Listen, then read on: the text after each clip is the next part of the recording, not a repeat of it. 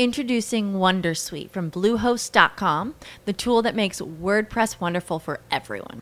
Website creation is hard, but now with Bluehost, you can answer a few simple questions about your business and goals, and the Wondersuite tools will automatically lay out your WordPress website or store in minutes. Seriously. From there, you can customize your design, pick your brand colors, and add blocks. No custom theme or coding required. You'll get content suggestions that you can keep or revise, and with Yoast SEO built in, we automatically help you get found in search engines.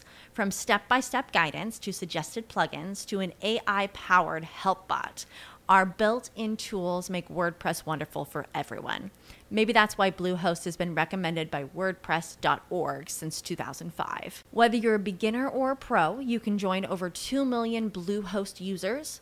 Go to bluehost.com/wondersuite. That's bluehost.com/wondersuite. It is Ryan here, and I have a question for you. What do you do when you win? Like, are you a fist pumper, a woo-hooer, a hand clapper, a high-fiver? I kind of like the high-five, but if you want to hone in on those winning moves, check out Chumba Casino. At ChumbaCasino.com, choose from hundreds of social casino-style games for your chance to redeem serious cash prizes. There are new game releases weekly, plus free daily bonuses, so don't wait. Start having the most fun ever at ChumbaCasino.com. No purchase necessary. VGW Group. Void where prohibited by law. See terms and conditions. 18+. Welcome once again to the Dr. Digital Podcast. And my special guest today, you're not going to believe this guy who I was convinced to get on this show today. This is Keith, the monk without the funk, Brewer. So, I mean, talking about some of the best names that you could ever have in a business. So I just go with the Doctor of Digital. I go for the alliteration, but this guy, I think he one-upped me. This is the monk without the funk. So in any case, welcome to the Doctor of Digital Podcast. This is the only podcast that is dedicated to business leaders and CEOs who want to increase their business using social audio. And along those lines, what I do is bring on special guests and interesting people and companies such as Keith. So welcome to the show, Monk Without the Funk. And so tell us a little bit about your background and how is it that you got into this really interesting connection between East and West? What a fascinating area to consider. Well, thank you for having me on this show, first of all.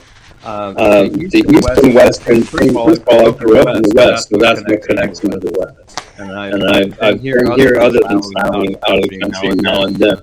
But when I was about 6.5 years old, I had a string of doctors tell me that because of spinal issues that I have in misalignment and compression of rib cage, all kinds of things, I was going to be paralyzed by the time I was 13. Oh my! And after, that was a devastating thing for a kid that was growing up on a farm, and I loved to run around and play dog and climb trees. And the way home, the last doctor's visit, I asked my mom if these doctors all knew what they were talking about. And she pretty much told me it was going to be up to me to prove them wrong. Now, to a kid, I thought that was magical because me and my mom knew everything. And her telling me that literally kind of told me that she thought I had the power to prove them wrong.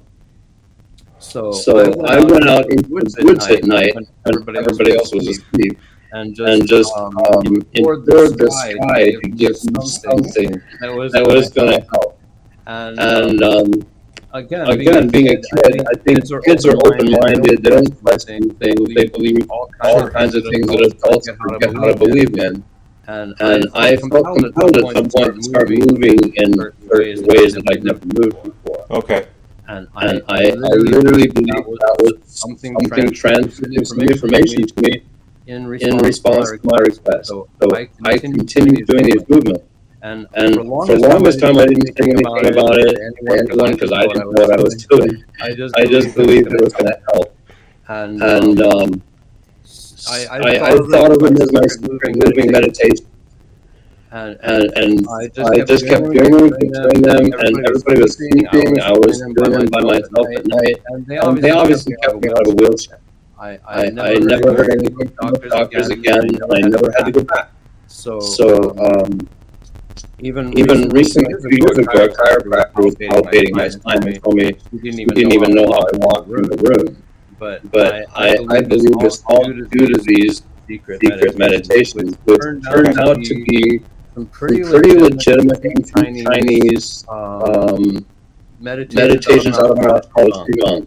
I don't really think a lot of people understand Qigong in the world today, but I started back then, and once we got off the farm, I continued studying and practicing and learning more and more. So I've spent my life practicing and delving into what are the depths of the mysteries of Qigong.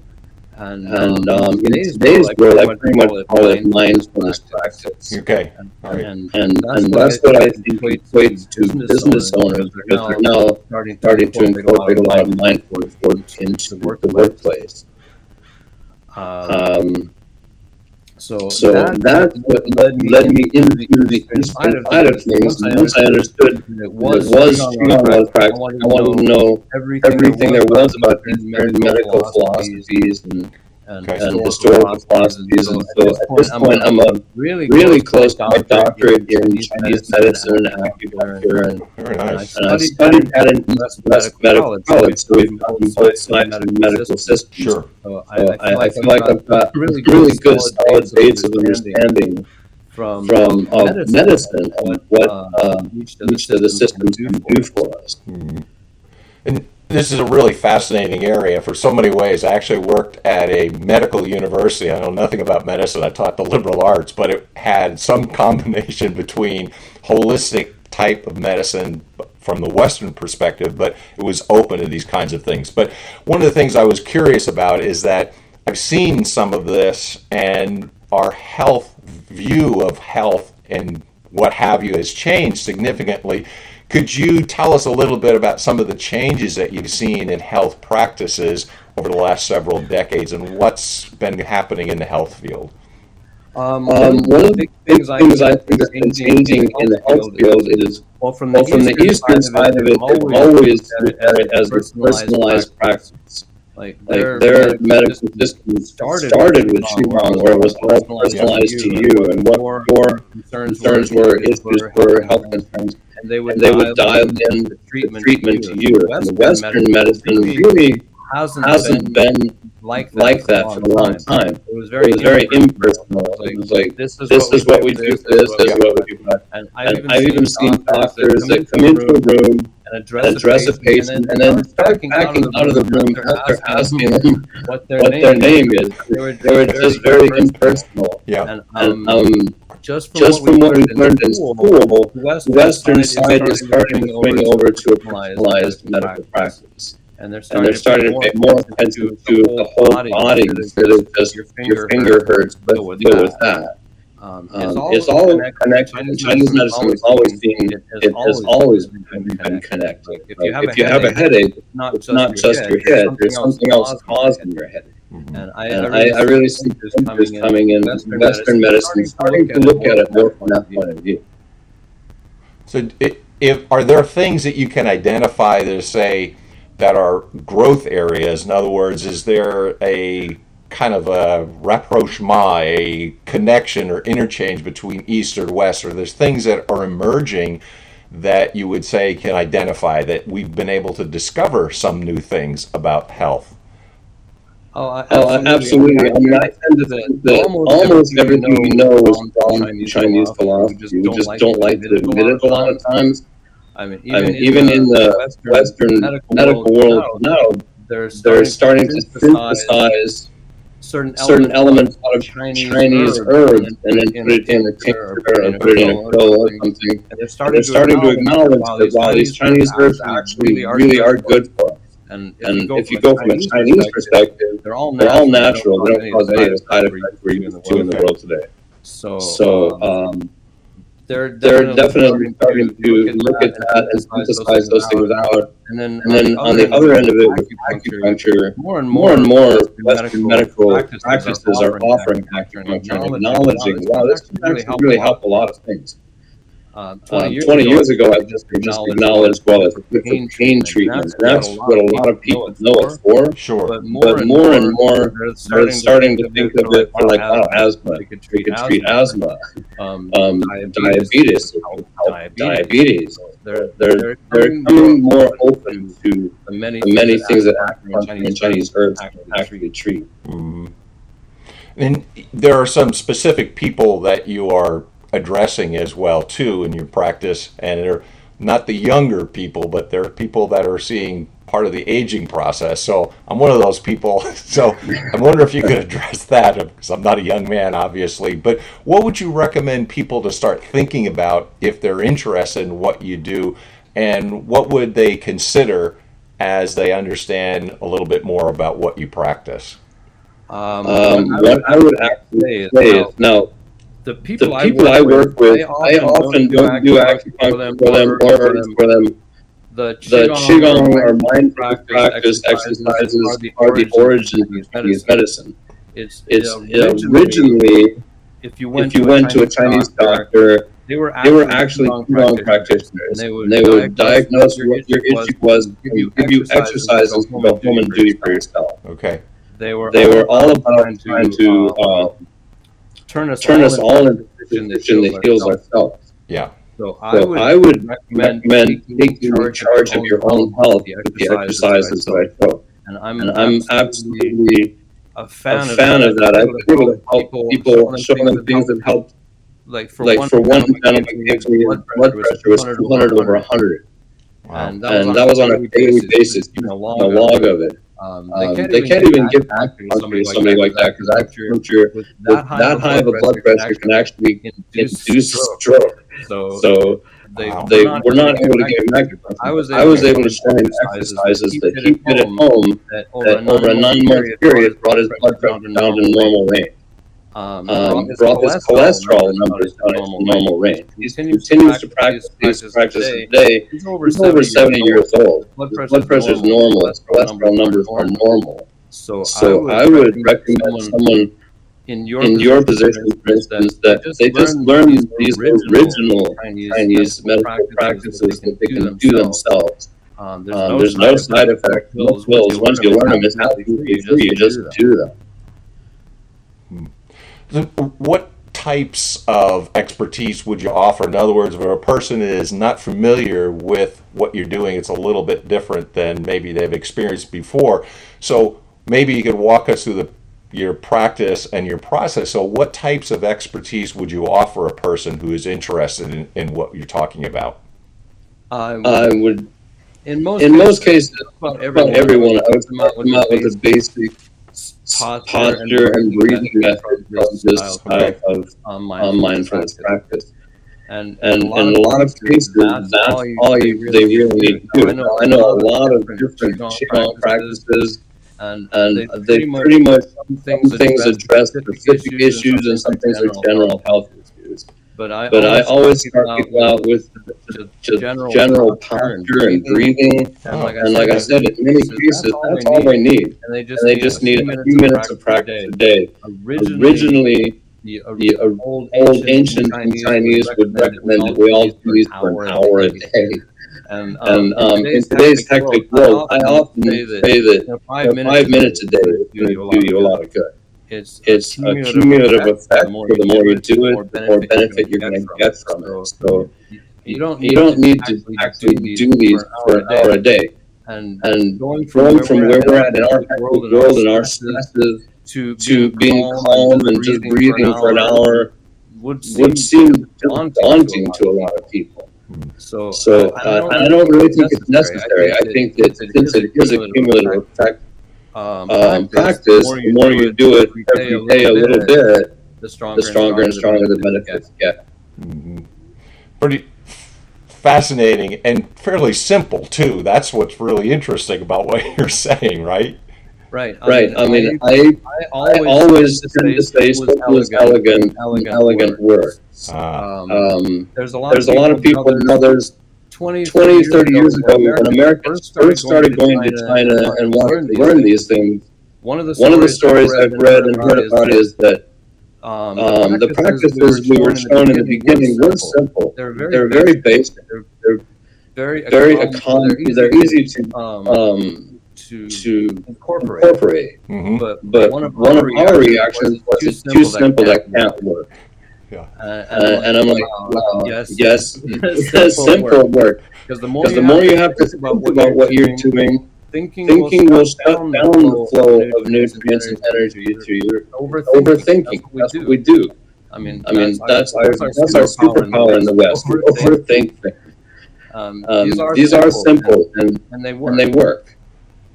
Yeah, it's a scientific and it was a theological principle. It's Occam's razor, that the simplest explanation is the best explanation. Absolutely. And I totally agree with that. I think if you look at a lot of young teachers, they're showing some very complicated things, some very esoteric, high-level stuff. Yeah. And you really have to think a lot when you're doing that. And I'm like, the whole is to be able to get these exercises and turn off your brain. Mm-hmm. So that the exercises can do their internal work. So it's just like you said.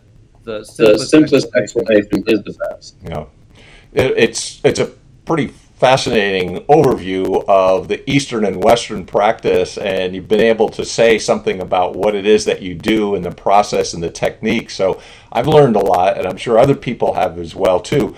How would you suggest that they get a hold of you, and what's the way that you would interact with them to introduce them to what you're practicing? They can go to my website withoutthefunk.com and they can email me from there, or they can email me directly at withoutthefunk.com, and I'll get their emails, and I respond very well to emails. And I recently have been mostly doing mindfulness work with corporations. Oh. Because one of the changes I've seen recently in the last few years is that corporations are getting more and more in tune with how beneficial this is in the workplace. It increases productivity, decreases absenteeism, and really helps and increases creativity. So it's really beneficial in the workplace. And I would just And what I'm doing for the corporation right now is I'm offering once a week mindfulness practice away from their desks. One of the big things I want to say before we're done is that the meditation style I teach is standing meditation, which is quite a bit different from what a lot of people are showing with seated meditation. Seated meditations, actually, it's not recommended to just sit for long periods of time. It actually, your brain registers at 20 minutes that you must not be using your lower body. It's not going to just decrease the circulation of blood, nutrient, energy to your lower body. And a decreased circulation in your lower body can cause medical issues like vein thrombosis, ulcers, and all kinds of things. So a standing meditation opens up to your entire system rather than doing that. So I really don't agree with meditation. I don't understand why so many people are showing it. This is a much healthier way to go. Yeah. So go to my website, send me an email, and I'll get back with you. Sounds outstanding. So thanks for sharing some of your wisdom, both Eastern and Western wisdom, and if nothing else, you can never, ever forget the name, the monk without the funk. I mean, come on, easy to remember. It rhymes and everything else. So thank you very much for being my guest on the podcast Thanks so today. much. It was awesome. Learned a lot. Hope everybody else did as well. So thanks for coming in today. All right, thank you. You bet. That's it for this particular episode of the Dr. Digital Podcast. Until next time, we got some more exciting things coming for you. Check out show notes and all kinds of contact information and other things as well. Until next time, take care. Deus Vult. Lucky Land Casino, asking people, what's the weirdest place you've gotten lucky? Lucky? In line at the deli, I guess? Aha, in my dentist's office. More than once, actually. Do I have to say? Yes, you do. In the car before my kids' PTA meeting. Really? Yes. Excuse me, what's the weirdest place you've gotten lucky? I never win and tell. Well, there you have it. You can get lucky anywhere, playing at LuckyLandSlots.com. Play for free right now. Are you feeling lucky? No purchase necessary. Void where prohibited by law. 18+. Terms and conditions apply. See website for details.